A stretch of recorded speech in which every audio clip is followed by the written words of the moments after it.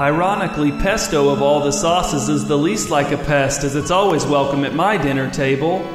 Duck sauce, the sauce so nice they named it twice. If you gave me a choice of lock, stock, or barrel, I'd take stock any day. It's extra fun to say Worcestershire when you think of the silent syllables as dirty little secrets. The other name for duck sauce is orange sauce, if you were curious. Some people refer to guacamole as a sauce, but I refuse to believe them. When attempting to list sauces, you'd be surprised how easy it is to forget applesauce. So many sauces! Welcome now to Sauce'em, the podcast about sauces that are awesome, parentheses, previously the podcast known as Out of All Doors. Hello, and welcome to the new Sauce'em, the podcast about sauces that are awesome, parentheses, previously the podcast known as Out of All Doors. I'm your host, Adam Drent. And that's the whole complete title, because if someone were to search the show on iTunes, we wanted to leave in the old keyword, so, you could still find the podcast and we could maintain our rating and so on. Hopefully after a while we can cut it down. Anyway, you may have noticed the podcast is about sauces now, rather than about the outdoors, which was getting a little boring. When I began this podcast all those 4 months ago, I pulled out a yellow legal pad and freeform brainstormed a list of things I loved. After 2 hours, I looked down at that legal pad and saw I had listed 2 things: outdoors and sauces. So I flipped a coin and Out of All Doors was born. Well, I now realize that coin toss misled me. Anywho, all you really need to know is the outdoors are out, sauces are in. And nothing is off limits. From hollandaise to remoulade, from tartar sauce to buffalo sauce. Who knows, we might even broaden your horizons with an exotic look to the east with teriyaki, or get wild with some pico de gallo. Ay caramba.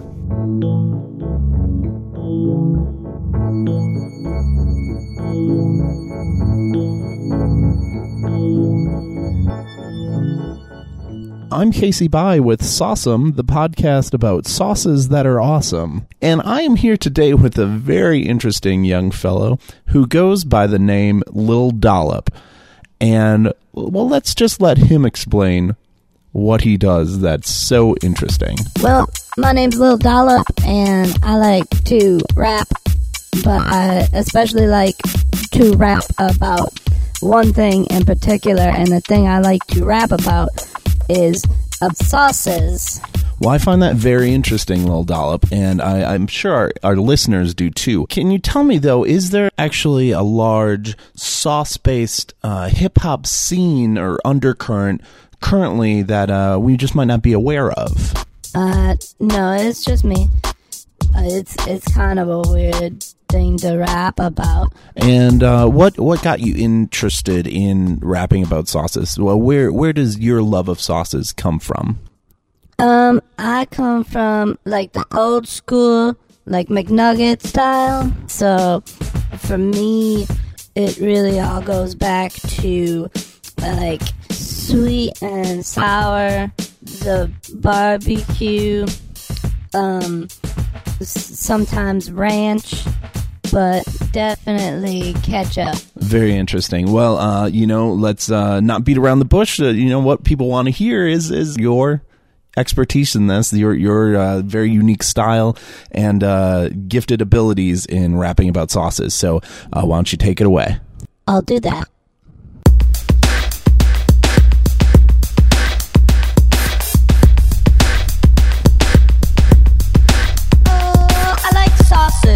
Every day I put sauces on my plate. Sriracha, ozu, bolognese, queso, pork wine, and béarnaise. Sauces! Sauces on my plate. Sauces. There's none that I hate. I'll eat every sauce ever known. If you give me spaghetti, add some Newman's Own. Sauces!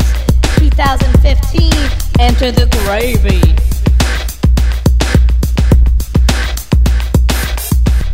All right. Well, we've been speaking to Lil Dollop, a very young and very talented hip-hop artist from the area who has a love of sauces, as do we all.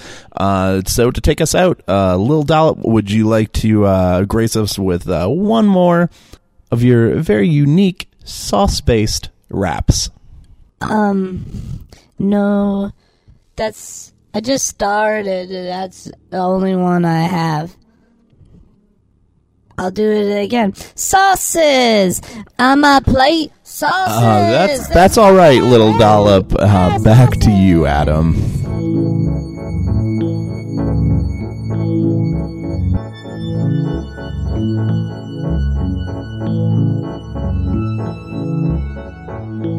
See? There are literally an infinite number of fascinating avenues down which we can take this sauce thing. We are off to a sauceum start. 5 minutes in, and this is already about 1 million times more sauceum than the last 4 months of this is a podcast about leaves and worms and rain or whatever.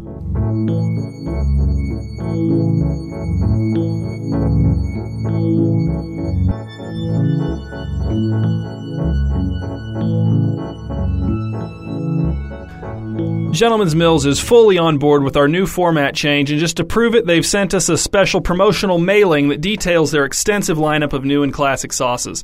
These are just some of the highlights, of course, and you should really do your best to get them to send you the complete list, although I'm not entirely sure how you would accomplish such a thing. Good luck! Mossy Sauce, our own 2011 vintage applesauce. Saucy Sauce, our most viscous sauce, perfect for shoving into a troublesome blabbermouth's yapper and finally curbing some of that sauciness. Toothpaste, a tomato paste made gritty through the innovative inclusion of ground-up teeth. Sing a sauce of sixpence, a bouillabaisse of rye, bread, and honey. Birds love it. Water sauce. No, it's not just water. Sausta sauce. Liquefied pasta to be poured over pasta sauce, or pour it over pasta to make it extra pasta-y. Sauceum. An awesome sauce made out of possum. Boil, boil, boil in trouble. A vegetable and peanut mix boiled into an unrecognizable goop. This sauce was boiled way too long, if we're speaking from the heart. Sonny, have you seen my sauce? A pressurized cane full of marinara. Sauce sprays forth from the base upon pulling the trigger. We recommend cleaning the cane prior to deployment if the sauce is going to be used for human consumption. Jamie Eason's From Soft to Sauce. Try the Alfredo sauce that thrust this fitness icon from the post-pregnancy blues to the cover of Misfits magazine. Fresh fettuccine forces fat to fail. We're forbidden from claiming any formal endorsement from or association with international fitness icon Jamie Eason, but we kind of imply it anyway.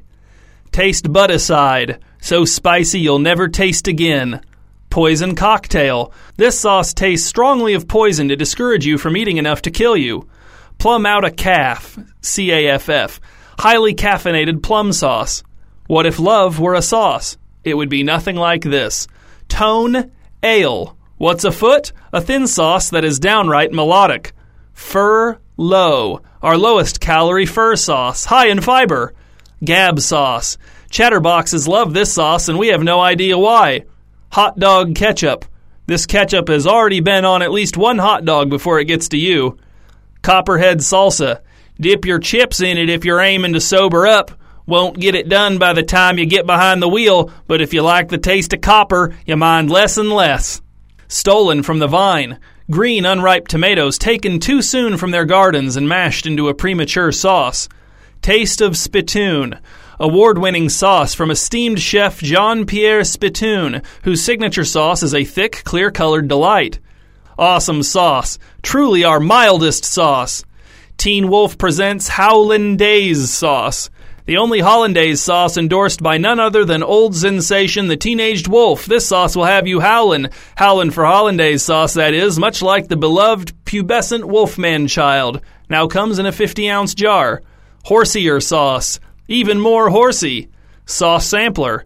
Many of our sauces mixed together in random proportions and delivered to you in an unlabeled tin can. Simple Sauce. Simple sauce can technically go on everything. It's impossible to hate or have strong feelings of any kind about simple sauce. Tarbecue Sauce. Tired of those wimpy barbecue sauces that don't give you the sauce experience you crave? Try Tarbecue Sauce if you can handle it. This sauce is taken directly from the La Brea tar pits, and it's 100% unfiltered tar.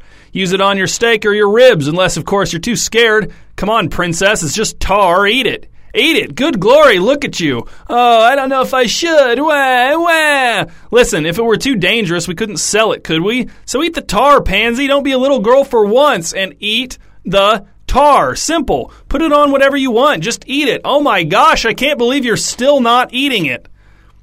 tartar sauce. Has nothing to do with tartar sauce. This is hyper-concentrated tar as a sauce. We've been over this. It's tar and you eat it. Eat the tar. Gentleman's Mills. It's essential to be gentle, by which we mean gentle.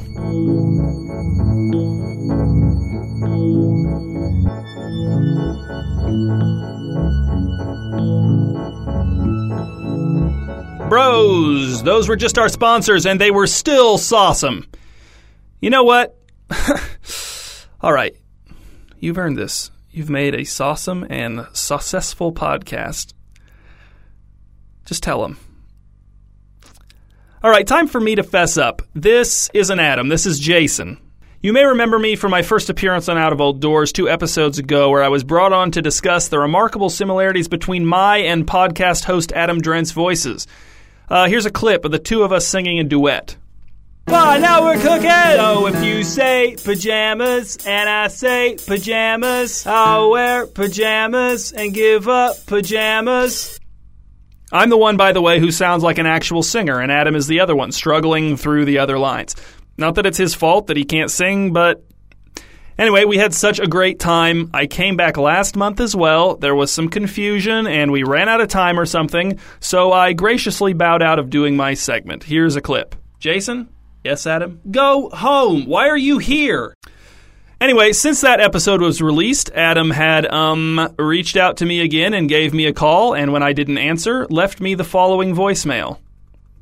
Beep! Hey, Jason, real quick, this whole podcast thing, talking about the stupid outdoors and all that, it's really just a drag. I'm bored with it. I'm done with it. I'm out, but I've got all these contributors on the hook and podcasting equipment, yada, yada.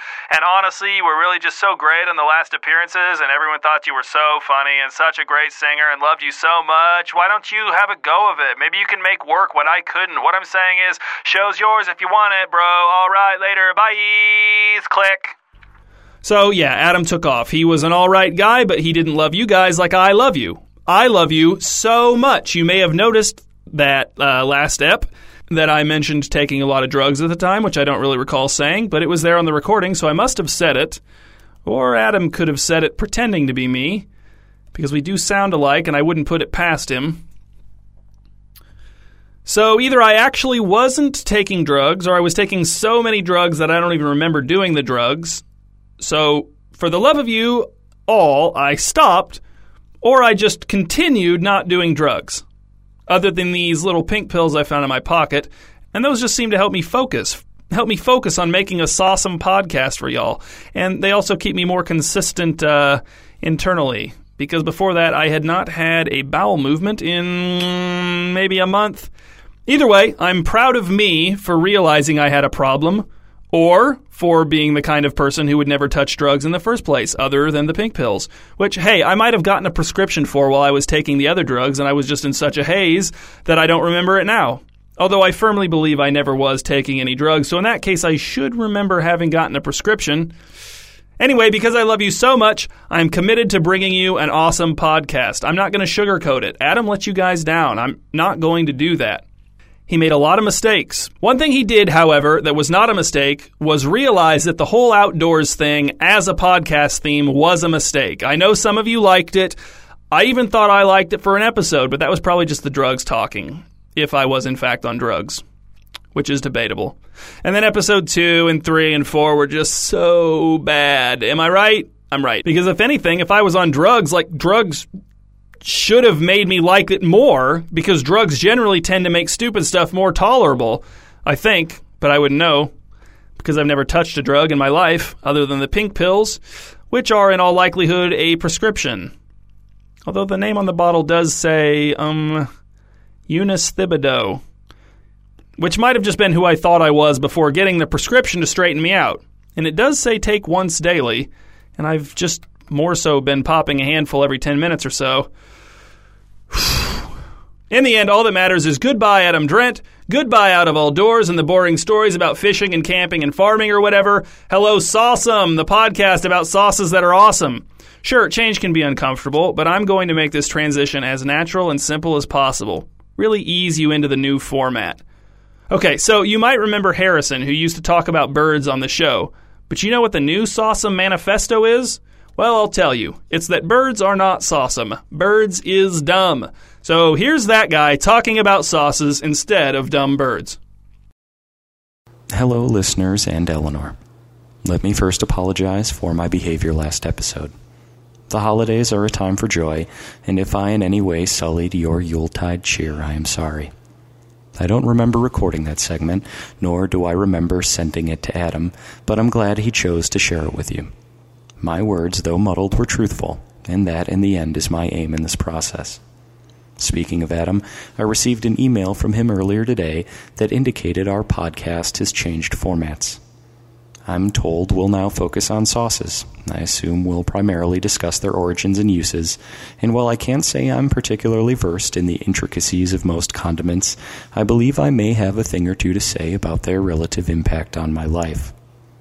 I'm sure many of you were skeptical as to whether I could ever learn the inner workings of birdsmanship, and I think, last episode notwithstanding, I've proven capable of the task.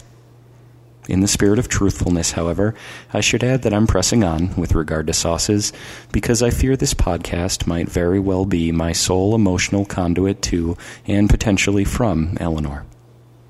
As for my thoughts on sauces themselves, I suppose I can start here. For an anniversary or birthday, I'm having some trouble recalling the grander particulars of the occasion. I took Eleanor to a restaurant known for their fondue, which is a French term for fancy dunking. I made reservations in advance, hoping to prove myself a, quote, active life participant. These are Eleanor's words, not mine.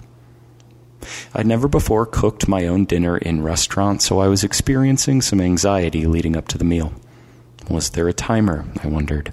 Should I not wear long sleeves? Who would cut up the food chunks? Should I know beforehand which cheeses I like? At the table, my anxiety led to a slight but noticeable trembling. My efforts to prod at even an apple piece were unsuccessful. Eleanor said it looked as if I was riding the boring part of a roller coaster, so I excused myself and walked to the car to get some air. Outside, away from any fondue responsibilities, my mind calmed some, but I couldn't quite fight off a queasy sort of headache, not unlike the ones I get after prolonged showers. When I returned to the table, Eleanor forked a meat cube onto my plate, but I couldn't manage more than a nibble. I sipped on water while she cooked and served for herself. On the drive home, I pulled over to the side of the road so that Eleanor could be sick, I suppose because she ate most, if not all, of our cheese.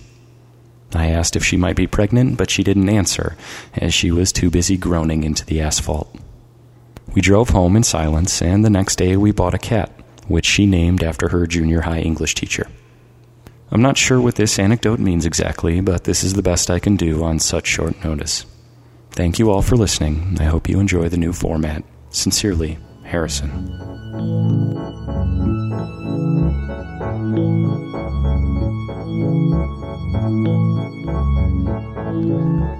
We go into a kitchen. There are spoons, knives, forks, pans, pots, chefs, and ovens everywhere. But, even better, there are tons of sauces. We have entered the saucery. A mom serves her family a gross meal. I don't even know what it is, but it totally sucks. But then, one of the kids is like, "Mom, do we have any ketchup?" They do have ketchup, and he, douses his gross meal in ketchup and takes a bite, and it only tastes like one thing: ketchup. Don't you wish we could just pour ketchup on all of our problems? That's deep. You know that's deep. This guy has a steak on his plate. He takes a bite, and it's way too dry. The kitchen overcooked it, but it's not their fault because he ordered it well done. So that's what he gets, dry steak. But the meal isn't ruined because he reaches for the steak sauce. Some snooty people nearby are horrified, but he doesn't care about them. They're lucky he doesn't just stab them with his steak knife and dip them in sauce, the snobs. So there's this big bowl of spaghetti, but there's no sauce on it. Someone screwed up. Someone screwed up bad. You don't just serve spaghetti with no sauce. Who did this and why? You hear a crash from the pantry. You go in there and find that your husband has knocked a jar of good sauce on the ground and it's shattered and all the sauce is ruined. He cowers away from you as you remove your belt and begin to strike him with it about the head and arms. No one wastes sauce in this family and gets away with it. No one! we'd get a bunch of sauce from the kitchen, because that's what we came in here for. So yeah, there's not really any more reason to stick around. We got the sauce, so yeah, it's time to leave the saucery.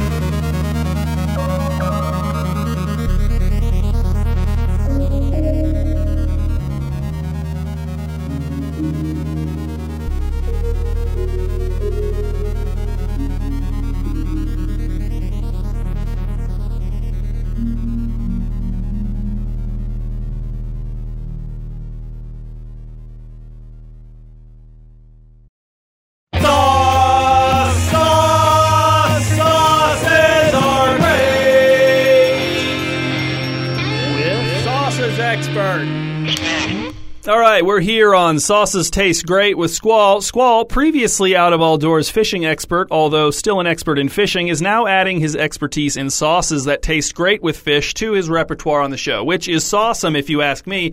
Adam never would have let him branch out like this, in my opinion at least. So, Squall, to get things started... That is it! This ends now! Okay, ladies and gentlemen, welcome back, Adam Drent. Adam, you must have forgotten your toothbrush on your way to moving to Alaska or something and giving up the podcast to me as a gift, which is what you did, because you got sick of doing it yourself, and you saw how sawsome I was as a contributor, so then you... You have had me tied up and gagged for the last 2 weeks. I've been gradually working my bonds loose, and I was just now able to break free. No, why would I do that, Adam? Plus, if I did do that, I would have then spent those 2 weeks brainwashing you so you no longer remembered that I did tie you up, and then I would have suggested the idea that you wanted to move to Alaska or something, and that you hated the podcast and had decided to give it to me, and then once the programming was complete, I would have put you in a cab and sent you off to the airport. Yeah, or you might have just, play the tape. You recorded it. Okay, this is Brainwashing of Subject Adam Drent, Session 1. Before we get started, a handful more of the blue pills to get us nice and focused. Hey, Adam, dude, you're so sleepy and stuff. Look at this. I'm going to swing this watch. You watch. I don't have a watch. Shoot. Okay, my phone has a clock in it. Look at that.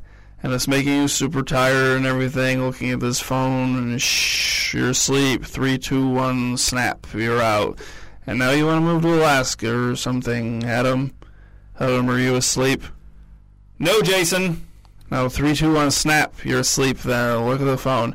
Okay, you're moving to Alaska is what you want, and you're going to call and order a pizza and pay for it on your credit card, and it has banana peppers on it, and you like banana peppers, even though yesterday when I made you order a pizza with them, you said you hated them, but now you're hypnotized, and I say you like them, and they're your favorite, and they make you want to move to Alaska, because that's where you think banana peppers come from, maybe, now that you're brainwashed to think so. Adam? Yep. Why aren't you calling and ordering the pizza with banana peppers your favorite on it? And after that nonsense, then you fell asleep for 4 hours, and when you woke up, you made me watch Pink Floyd live in Pompeii with the lights off while you sat directly in front of the TV and sporadically threw glow sticks at me. Oh man, I forgot about those blue pills. Those went real quick. But let me be the bigger man here, Adam. I am very sorry I tied you up for a week. 2 weeks. Okay, for the last 2 weeks, and that I threw glow sticks at you. I am not sorry I made you watch Pink Floyd live at Pompeii, because that concert is amazing. But I do apologize for sitting directly in front of the TV, as I now realize you probably weren't able to totally experience it in its full sawesomeness from your spot tied to the chair on the other side of the room. So, now... Adam, will you please forgive me, take your toothbrush, and move to Alaska, and give me your podcast and podcasting equipment and stuff, and maybe your house, since you won't need it, in Alaska, where when I snap my fingers, you will want to go to and also stay there until you are very old, or until I get bored with doing the podcast, or it gets turned into a TV show by some network who appreciates what I'm doing and how sawsome it is. 3, 2, 1... Stop saying sawsome.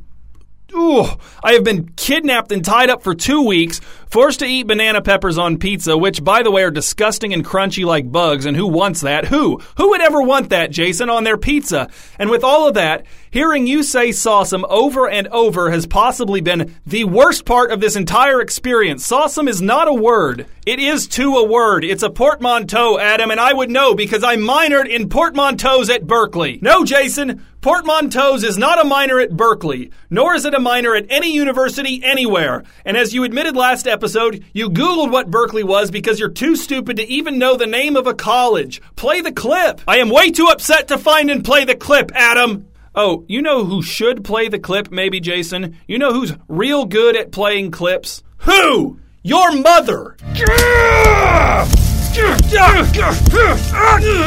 Jason!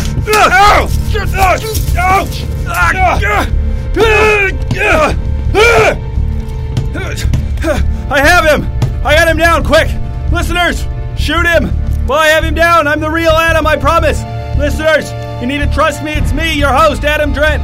He's Jason, the imposter. You have to believe me. Do it. Shoot him. Do it now. Shoot him now. Do it now. Now.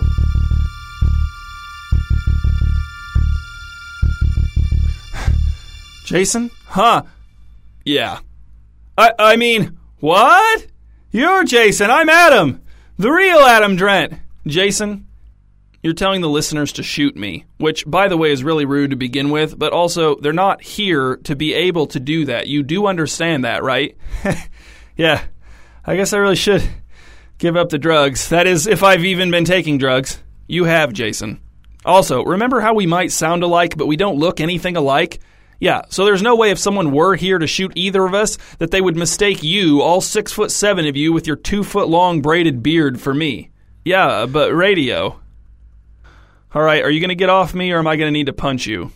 Let's ask the drugs. They still really want the listeners to shoot you. Okay, I'm going to punch you in the face now, Jason. Uh-huh. Ow! Ah! Not cool, Adam! Ow! Jason, you can't just, punch me back. It's true, listeners. He's the real Adam.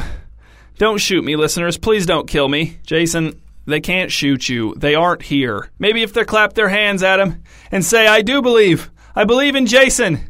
If you believe, listeners, clap your hands as loud as you can and repeat, I do believe in Jason. I do. If you want me to live. They're not going to.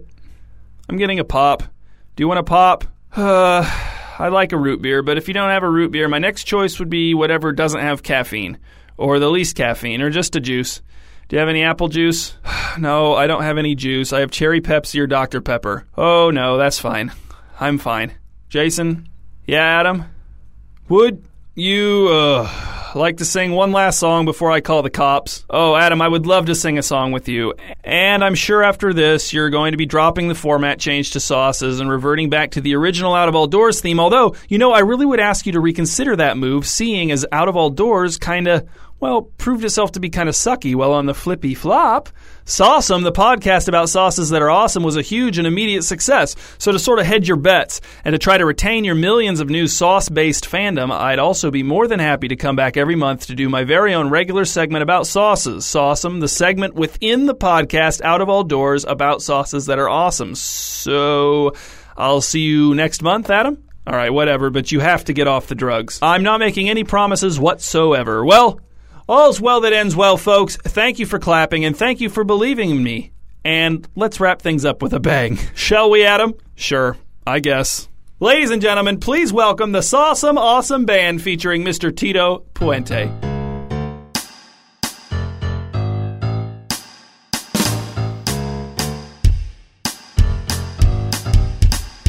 What good is chicken without the mole? And what good is beef without the cheesy beefaroni? It's in the sauce, yeah, yeah. It's in the sauce, yeah, yeah. It's in the sauce, yeah, yeah. It's in the sauce, yeah, yeah. Take it, Lil Dollar. Now let me hear you all. Tell me, good Lord, tell me, what is your favorite sauce? I like a nice creamy Alfredo. And what about you, sir? This is Jason and I love ketchup. And you? Salsa is good.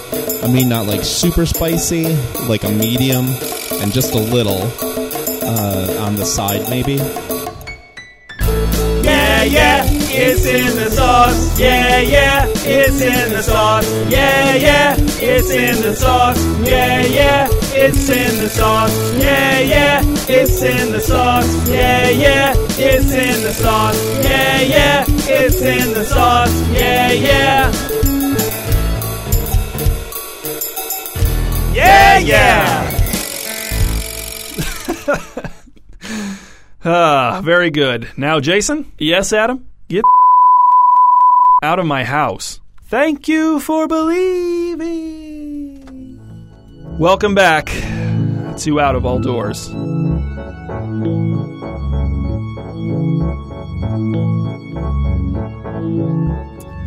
So, I'm back. Adam Drent. We've dealt with the Jason issue for now, but still, I am beset by adversaries. Maya, the awful woman who stole our web address from us in order to mount a direct assault on all that we hold dear, has struck again. It's horrible, but I can't just look away. I can't ignore it. She still will not respond to my emails or answer my phone calls or text messages, but she must be listening. How else could she be so deft at twisting the knife she planted in my back? She knows us. She knows me. And she holds a personal grudge. I don't want to get into the specifics, but I may as well let you all know that Maya was my babysitter at one time. And yes, she was only 2 years older than me. It was admittedly awkward to be 13 and to have my care entrusted to a 15-year-old girl who, even then, despised the outdoors. And, of course, she grew to despise the outdoors even more after what happened, which she blames me for. Ridiculous. I hadn't heard from her for years before that fateful blog takeover. But she's back with nothing but a misplaced desire for revenge, apparently. God help us all. Listen to this new blog post she's written. Listen and shudder. Listen and tremble. She must be stopped. 5 fantastic indoor activities for kids age 5 to your age. Number 1, look at me. Hide and go seek is isolating, teaches harmful antisocial habits, and often results in children remaining clandestinely in trees for years waiting to be found. Look at me is a fun indoor game that is just the opposite. One person closes his eyes and counts slowly to 10. Meanwhile, the other children huddle around him as conspicuously as they can. Whoever he sees first when he opens his eyes wins. 2, slip and slide. Take a piece of tarp at least 25 feet long and stretch it out on your floor. Don't have a 25-foot stretch of floor in your house? Knock down a few walls. Fill buckets of water from your bathtub and dump them out on the tarp till it's good and wet. Turn on the furnace and set the thermostat to 95 degrees. Wait 3 days or so for the house to heat up. Boy, you're ready now for a little cooling off, right? The last 2 steps are just what you need. Step 1, slip. Step 2, slide. Number 3 is meatloaf. Mix 1 pound of ground beef and 1 pound of ground pork together in a large mixing bowl. Coarsely chop 1 large onion and combine with the meat. Add 2 teaspoons black pepper, 1 teaspoon salt, and a 1/4 cup of Worcestershire sauce. Add 1 cup of breadcrumbs and 2 large eggs to bind and mix thoroughly. Bake at 350 degrees in a greased 5x11 loaf pan for 40 minutes. What's that smell? Number 4, chocolate fountain. Nothing's more elegant than a chocolate fountain, but they're so expensive. Bet you didn't know you have everything you need to make your own right in your house. Just drain the water from your hot water heater and fill it up with all the kids' leftover Halloween candy. Make sure you take off the wrappers first. Then just turn on the tap and get ready for a sweet surprise. Great dipping ideas. Bananas, pretzels, breadsticks, and of course, milk.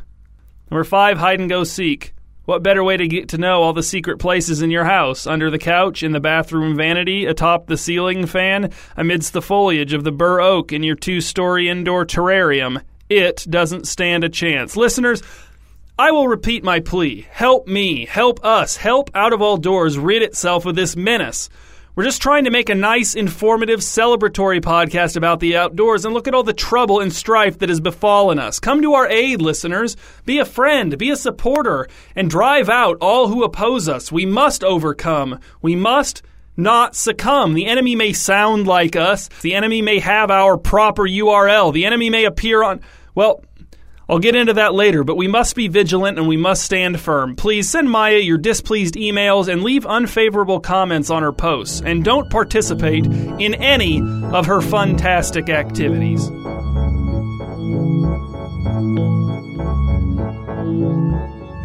We go down to the cellar to fetch some canned goods. some of which are so good they should be called canned very goods, or in some cases even canned greats. But some of them, like the green beans, aren't that much better than those you'd buy at the store. Those we should call canned pretty goods. The wooden steps creak beneath our feet. The bare light bulb hanging from the ceiling in the middle of the room is too weak to penetrate the dark corners of the cellar. And it is in those corners that we sense their presence, hanging there and resenting ours, but not so much as to knock over the canned goods, canned very goods, and canned greats, thank goodness. If they wanted to knock over some canned pretty goods, cleaning up the broken glass would be a pain, but no one would shed any tears. We have entered the Battery. A new high school needed a mascot. It came down to a choice between the Charioteers and the Bats. It was up to members of the school board to decide, so they took a vote. Everyone was in suspense while the votes were counted. There were 2 votes for the Charioteers. There were well over 500 votes for the Bats. There were only 5 people on the school board. What had happened? Bats had rigged the vote. The board elected to re-vote in a setting less vulnerable to tampering from Bats. They locked themselves in a bomb shelter and voted again. This time the Charioteers only lost 89-2. They had managed to eliminate most of the Bats from the voting process, but the most clever ones were still tampering somehow. "Hold on," said a board member. 2 isn't enough votes to win, even if only 5 votes were counted. So the new high school became the home of the Bats, but they were bad at sports, and someone changed the T in Bats to a D on all of their signs, so they read Home of the Bads. And no matter how many times they changed them back to T's, the next morning they would all be D's again, and no one ever figured out who was doing it. But all I know is that it would have had to have been a coordinated effort between many small people or animals with the power of flight, natural camouflage, and a propensity for nighttime operations. The old Bat was at the end of the line. He was dying and everyone knew it. They gathered around him to ease his pain with peaceable facial expressions and good-natured eyebrow raising, which the old Bat took in stride, or seemed to. "Let's say what we'll remember about him," said one of them. "I'll go first. I will always remember him as young and strong." Another said, "I'll remember him as experienced and wise." A third said, "I'll remember him as an adorable baby." A fourth said, "I'll remember him as an awkward adolescent, and I did not know Bats could get acne." A fifth said, "I'll remember him as a regal purple color, which he is not, but memory is strange and slippery." A sixth said, "I'll remember him as the impetus, in death, for each of us to speak out loud for the first time ever." The others nodded in agreement, for indeed, none of them had ever spoken aloud before now. The old Bat, on the other hand, had, but none of them would ever know that. A woman thought, if these trained bats can fly in perfect synchronization, why shouldn't I be able to start my own small business? This was, of course, a logical fallacy, but nonetheless she was inspired. What she didn't know was that the bats were not flying in perfect synchronization on purpose, although they probably could have. Also, they weren't trained bats at all. What she had witnessed was either pure coincidence, or else the bats were being unknowingly guided by forces beyond their understanding. But the woman started her own small business, and it was successful, and she always gave credit to the bats whenever anyone asked her how she found the confidence to chase her dream, which only happened 3 times. The bats, on the other hand, never flew in perfect synchronization with any other bats ever again, nor did they start any small businesses, but they lived fulfilling lives full of oblivious unemployment and out-of-sync flying, which I think we should all agree is the best kind. A bat can and will predict an otherwise unexpected eclipse, but you must not be expecting the eclipse or the prediction will never come, no matter how much you beg or pretend to not be expecting the eclipse. Interpreting the bat's eclipse prediction as such, however, can be a troubling experience. You may be exposed to many disturbing half-truths, and I'm sorry to say that the true halves of the half-truths are the disturbing parts. You may also have to endure sustained physical exertion at a level beyond your typical exercise routine, as bats delight in testing the limits of a curious man or woman's interest in their predictions. And the bats are sometimes wrong, perhaps willfully, no one knows. And keep in mind that scientists also know when eclipses are going to happen, and that information is readily available on the internet at any hour of the day or of the night. But if you're going to the bats for their unexpected eclipse predictions because you think it sounds like a practical proposition, then I guess you deserve what you get. A bat broke free of Earth's atmosphere on one occasion that we know of, according to legend. It flew through space and, as far as we know, continues to do so to this day. Why shouldn't it? This bat, wheeling through the cosmos, escorted by comets, illuminated by suns in the dozens of dozens, billions of dozens, many of them bigger than our own sun, and another sun of equal size combined. This bat has, to the best of our knowledge, flown out of our solar system, commonly known as the Milky Way. This bat has flapped past wonders at which mankind has been heretofore unable to wonder. This bat may know of life beyond our familiar stars. This bat may know of a bat planet, for all we know, where only bats live. Or this bat may know of a space bat the size of a planet, gargantuan hisses swallowed up by the vast soundlessness in which it flaps. Or the bat from Earth, flying through space, as the legend tells us, may have found nothing worth noting. And even if that bat has found nothing worth noting, we know that there is something in outer space worth noting. That bat. We pick a jar. Well, a can. They're not called jarred goods, after all, even though they are in glass jars, aren't they? Let's not get into this. The bats want their cellar back. They're tired of huddling in the dark corners while we peruse the dusty shelves for the perfect can of peaches.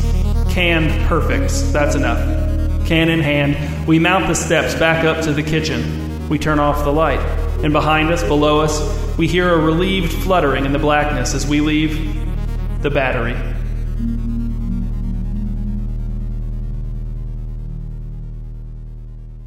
The top 5 people you see at a dog sled race. Number 1, the man who lets the dogs do all the work. There he is, taking a cat nap behind the reins, snapping a long exposure photograph of the passing scenery, idly reading a newspaper on the sled as the dogs sprint and surge ahead. He doesn't yell a single yah or hep at the dogs. Instead, he just mounts his sled as if by pure whimsy and rides along shrugging at passers-by like he doesn't even know how he wound up in this situation. No one knows what motivates his dogs to run, though some guess that his dogs pant and struggle in order to win even a moment of the man's completely divided attention. Number 2, the man disguised as a dog. This is the man who dresses up in his husky or Malamute costume and leashes himself in to another team in order to sabotage their progress by changing course suddenly to dart after an Arctic hare, nip at fleas running through his fur, bark at passing birds, and stop to sit and scratch behind his ears with his hindpaws.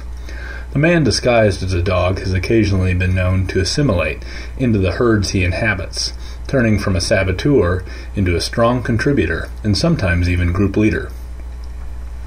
Number 3, the hunk. This sled driver disguises himself as a giant slab of meat. His strategy is simple. Entice all the other racers' dogs, in effect terrifying his own dogs and causing them to race as quickly as possible away from the swarming pack of other dogs. When the hunk's strategy works, his dogs come in first place. When he fails, however, he's maimed into a gory mess, his own muscle tissue indistinguishable from his meat costume. Number 4, Graybird. Old Graybird, they say, was the best daggum racer ever was to race up there in those parts. He'd be slicker than ice flow and half as heavy yet. Graybird raced to race, not like these babies today you see with their grab bags and have-what. Graybird flew over the snow fierce as a gale crossed the Bering Strait, blowing everything unnecessary out his darn way. Left just flinders in his wake. Boy, I'm talking smithereens. 'Tweren't none meaner neither. Big Gray could put miles underfoot by the grace of man, just thump, thump, thump. Like they say Paul Bunyan used to do, create all them lakes in Minnesota. Graybird could have burned them in a foot race and come out faster 2 times over. Man was a windswept specter who moved ghostly to the will of what we daren't guess. Number 5, the breed-inclusive sledsman. This racer almost always comes in last, if he finishes his races at all, though he is celebrated for his non-discriminatory approach to racing. The breed-inclusive sledsman races only with non-traditional breeds, eschewing the Samoyeds and Huskies for breeds such as Dachshunds, Great Danes, Miniature Pinschers, Commodores, Welsh Corgis, and Afghan Hounds.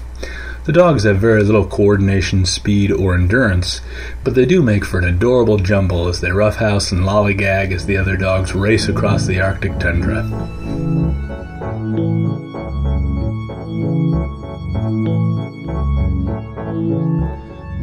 Our next contribution is from Grang Lynch. It's called The Chronicles of Corndog, Part 1, and it appears to be the first installment of a series.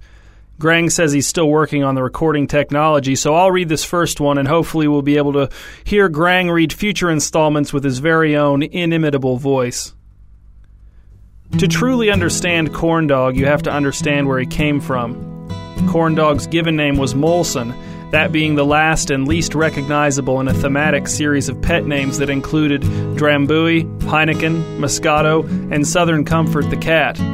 But the way he would look at us as a puppy when we called him Molson let us know that wasn't his real name. It wasn't that he didn't recognize the name, or even that he didn't like it. It was that he had a name, one that he knew perfectly well, but we couldn't identify.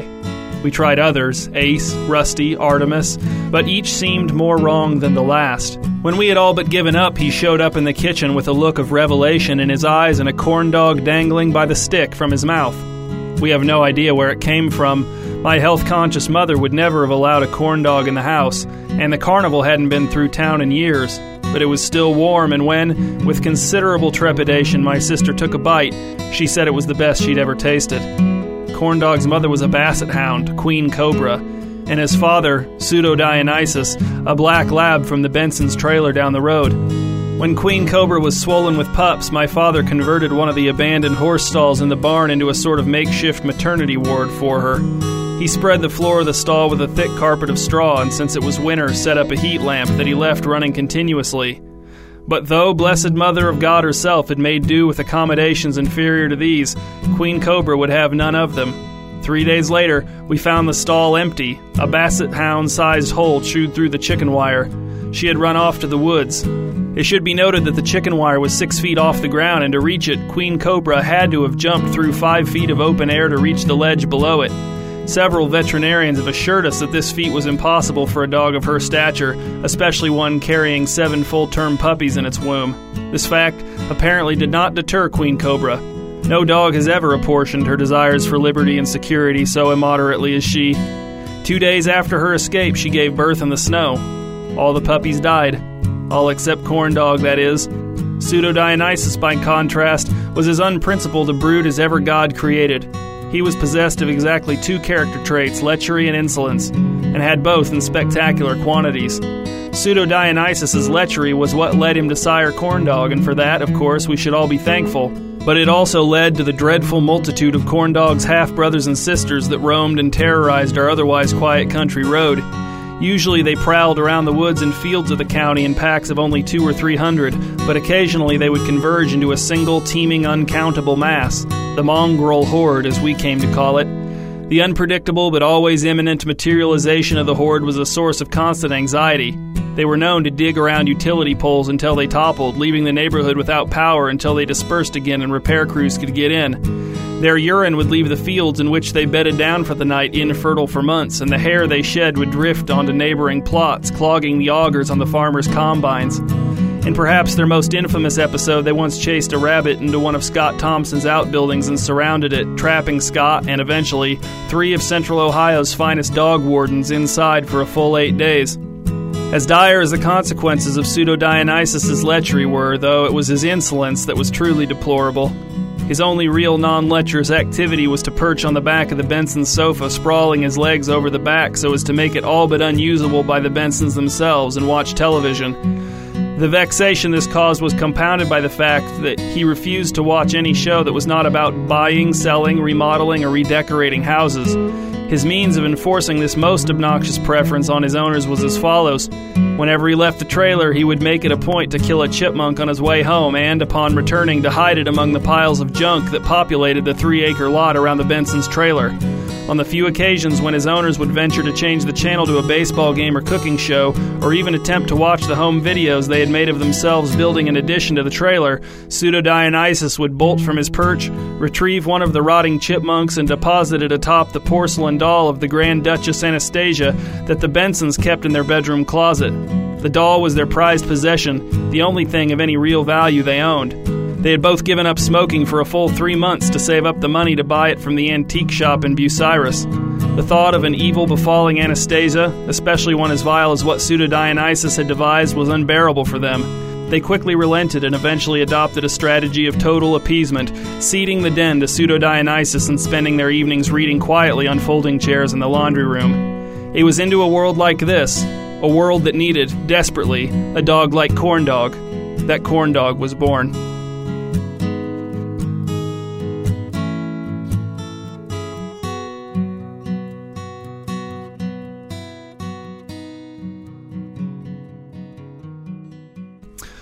The Saint, amidst a very busy but hopefully lucrative time in his life, has returned with yet another beast, and the field sketch that he sent me of this one is one of the most perplexing and horrifying things I've ever seen. And I find myself hoping, despite my affection for the Saint, that he is either lying or insane, albeit pleasantly so. The drawing features what appears to be a tiny horse body, or maybe a zebra, but then where the neck should be, there's an enormous serpent body that terminates in a hideously fanged face with humanoid eyes and eyebrows and 2 protuberances on the side of its face that I sincerely hope are not horns, but very well may be. Cobroid. Cobroid is 1/2 cobra and 1/2 zebroid. From his neck up to his head is like a cobra, and then his trunk, legs, tail, colors are all those of a zebroid. When I was running from him the entire time, all I could do was try to outrun him and his ever inescapable bites. While he was always gaining on me, my only solace was that I could find eventually a little animal's hole or some brambles where his long neck would be pursuing me and successfully turning corners. He could follow me through these holes, but then his large zebroid body would get stuck. Upon which I began gloating and celebrating at my own safety, only to let my guard down enough time for him to backtrack his neck and head to get out of the hole and then go around and begin biting me on my leg, wounds of which have only not really healed and still will seep a little bit to this day. Finally, I was able to go from hole to hole and evade him, only to be woken up in the middle of my hammock as he had stuck his neck in between the bars and was able to still bite me even when I thought I was safe.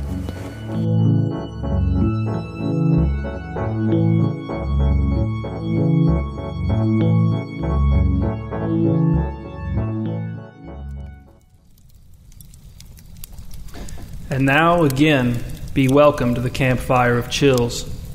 We usually like to take these chilling tales from listeners like you, and please, if you have a frightening story for the Campfire of Chills, send it to outofalldoors@gmail.com.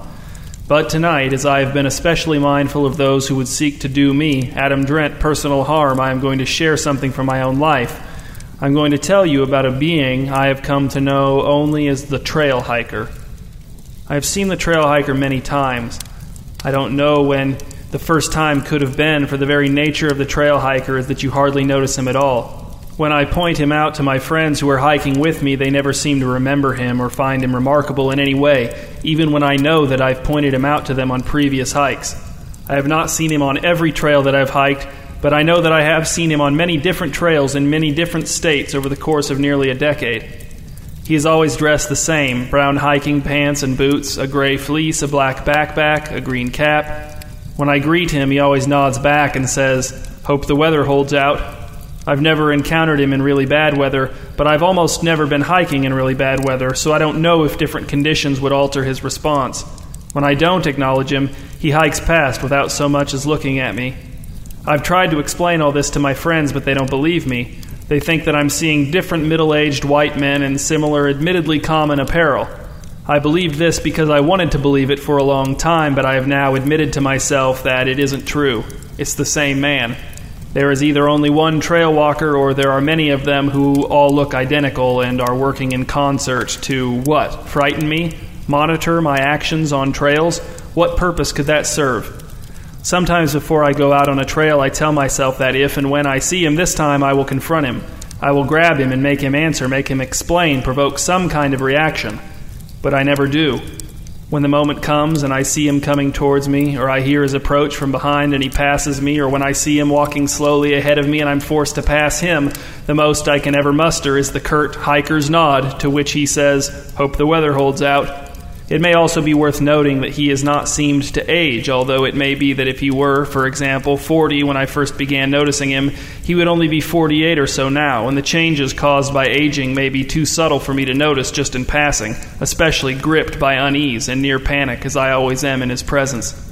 Please, if any listener has seen this man, or if you've had a similar experience with a different trail walker, write into the show at outofalldoors@gmail.com and let me know. I'm eager to hear any insight you may have into this phenomenon, and it would give me some comfort to know that I am not alone in this, that the trail walker does not exist solely for me.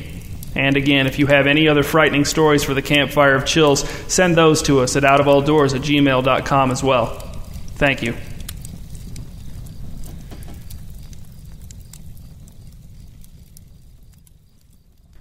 It's a new year, and that year isn't 2014. That's the old year, and that year is fine for old websites, but this is 2015, a brand new year, and this year is better for new websites than it is for old websites, like all previous years have been. Bottom line, Featherwood Frames has a new website. It's still at the old URL, though, featherwoodframes.com. But if you go there, the site is new. You can see my friend Dave pedaling the glasses bike and looking off camera bemusedly right off the bat. And there's a rumor that you'll soon be able to order your handcrafted, locally sourced glasses frames made on only human-powered machines directly through the website, which is very 2015, as will be, I predict, probably synthesizers. Again. But you don't come to me for your predictions about the year ahead. You come to me to hear me tell you to get your glasses frames from Featherwood Frames over and over again. I'm going to peruse the new website some more right now and tell you a new thing I learned from it. Okay, I learned that one of their frequently asked questions is, what defines quality? I won't spoil their answer, you'll have to look it up for yourself. But I will tell you that their answer is clear, concise, and direct. In fact, I'd say it's a quality answer. Oh, cool, they have a media section, and there you can find a 2-minute YouTube video about Featherwood Frames, wherein you can see the guys talking, walking, and otherwise moving about. It's a real treat. I've seen Dave do that kind of stuff in person on several occasions, so for me it's more nostalgic, but for you, it will be a whole brand new experience. In that, and many other ways, I envy you. Featherwood Frames. Light as a featherwood. Close your eyes. Close them. Please, just close them. I don't need any more. I don't need this now. Not from you. Not after the day I've had. This is supposed to be relaxing, and not just for you. So let's not turn this part into a whole big thing. How about you just close your eyes and get comfortable so we can get to the good stuff? Are your eyes closed? Are you comfortable? I sincerely hope you are, because if you're not, I'm going to feel like such a fool if I start in with the visualization exercise and you're just standing upright with your eyes open looking around, smirking probably. You know what? I'm just going to trust you. I have no reason to, I suppose, but I can't let all this hostility ruin my open, generous, and accepting spirit. So I'm at your mercy. If you want to keep your eyes open, fine. Be like that. You find yourself on the deck of an old-timey ship made of wood. You're surrounded by sailors pulling on ropes and singing sea shanties, and they're all dressed like you are, head to toe in thick, warm furs. The air is cold and salty. Around you in the black water float enormous chunks of white ice. The ship sails gingerly between these ice floes, steered by a man who, standing at the helm, looks like a real piece of work. The sky overhead is blue in all but appearance. Its appearance is quite gray. You walk over to the edge of the boat, toddling like a baby all wrapped in your furs as you are, and you look down over the side into the water, whereupon you catch sight of what can only be described as a seal. And quite reasonably so, for that is indeed what it is, swimming alongside the boat and looking up at you with eyes that appear to be more liquid than the very water in which it swims. And bear in mind that water is perhaps the most iconic liquid of all time, after only blood and just above thin soup. Jump overboard, the seal seems to say. The water isn't dangerously frigid, but you're far too relaxed to buy into this load of old manure. You feel no pressure whatsoever to leap overboard into the water, and so you don't, and that feels lovely. And then an obnoxious man named Jason sidles up next to you. How did he get on this boat? No one wanted him aboard, surely. Why don't you jump into the water like the seal said, asked Jason. I'm sure it isn't dangerously frigid. His voice sounds exactly like mine. That's the only thing that makes you momentarily hesitant before you give him a gentle shove and he topples over the railing into the water with a loud, relaxing splash that only you notice. You walk along the edge of the ship now, running your hand along the rough-hewn railing, your hand accumulating shallow splinters that don't hurt much and are a true pleasure to extract, sliding out cleanly from between your first and second layers of skin. You reach the front of the boat. No one else is hanging around up here except for nearly all of the sailors, but you glide between them like a mortal, corporeal ghost of yourself, and you stand at the prow of the ship, looking out in front of the ship as it cuts through the waves, driven ever forward by the wind in its sails and the wishes of the wish kids safe below decks in their wish chambers, partially powering the progress of the ship with the combined effort of their focused wishing. What lies beyond those waves before you? Is it a new continent overflowing with natural resources and ripe for responsible industrialization? Or is it an old continent, its citizens pleading for God to send them someone capable of a little light satire? In either case, you fit the darn bill. Behind you, a sailor begins to play an accordion and sing a love song in a beautiful blend of all the Romance languages called Romancian. And what could be more romantic than that? If only you could share this moment with someone you love and with someone who loves you, preferably the same person. You find the bittersweetness of this moment very relaxing. Just ahead and to your left, a whale surfaces and spouts a fount of mist into the air. Whales, according to the ship whale expert, have the wettest standard exhalations of any animal on Earth. You turn to shout, one man to another, to the man manning the helm, man. Helmsman, you bellow, steer toward that whale. There's no good reason not to. This is a flawless means of getting your way within the confines of a visualization exercise, and, of course, it works perfectly, and the helmsman begins to turn the ship toward the west and the whale. You cross your fingers, hoping the whale will stay close to the surface until the ship gets near to it, because you want to see its rugged, barnacle-y back up close, and you want to see if there are any harpoons protruding from its body that you could remove, so that the whale will remember you fondly and perhaps appear out of nowhere to miraculously save you if you were to ever fall into heavily besharked waters during an unsteady walk on a certain misfortunate afternoon in the near or distant future. The ship bumps into the whale. Oops. The whale rotates onto its back, exposing its whitish belly. Uh-oh, did the collision with the ship kill it? That wouldn't be very relaxing. But no, the whale is fine, it just wants its belly scratched. But how are you going to reach down there to scratch it? The deck of the ship is a good 30 feet off of the water. That's when a sailor shows up with a bunch of harpoons lashed together. You look with naked skepticism upon the evil-looking implement. Just scrape it along the belly, says the sailor, back and forth. Do not plunge it in. You take the implement. Whoa, it's heavy. Your powerful arms put that fullness of power to good use as you lower the implement over the side of the ship to the whale's belly and begin to scratch. The whale flips his tail in delight and smashes in the side of the ship, which immediately begins filling with water and sinking. Your first reaction is to drop the scratching implement, which is good, because that thing would have dragged you straight to the bottom. Everyone is scrambling into the charmingly painted lifeboats. The wish kids are running out onto the deck from their chambers below, wishing for a spot on the lifeboats as hard as they can, and it mostly seems to be working. The helmsman is still manning the helm as if that's going to do anything. In a desperate attempt to have some kind of impact on the disaster unfolding before him, the helmsman cranks the wheel hard to the left, and the resulting jolt causes you to lose your footing on the slippery deck and slide down the deck toward the hole in the side of the ship, your hands scrabbling for purchase and finding none. But you're still relaxed. Don't imagine yourself as panicking in any way. You plunge into the icy water and you find it difficult to swim, tightly wrapped in furs as you are, furs which soak up the briny water and weigh your body down, pulling you beneath the waves. You flail your arms impotently in a state of blissful relaxation, clawing for the surface, but you can't resist your own slow descent. You cry out and water fills your lungs. It's very relaxing. And then the whale, perhaps oblivious to your relaxed suffering, your relaxing doom, perhaps not oblivious at all, swims past you, straight down. You'll be joining her soon. And you realize then that the whale's name was Maya, and you should have plunged that implement into her belly when you had the chance. Forget this. Visualization exercise over. We'll try again next time when things aren't so tense around here. But still, you know that we're peaceful at our core, so please, as you go about your business this week, take the peace from the peaceful core of Out of All Doors with you. even when you're inside of one or more doors.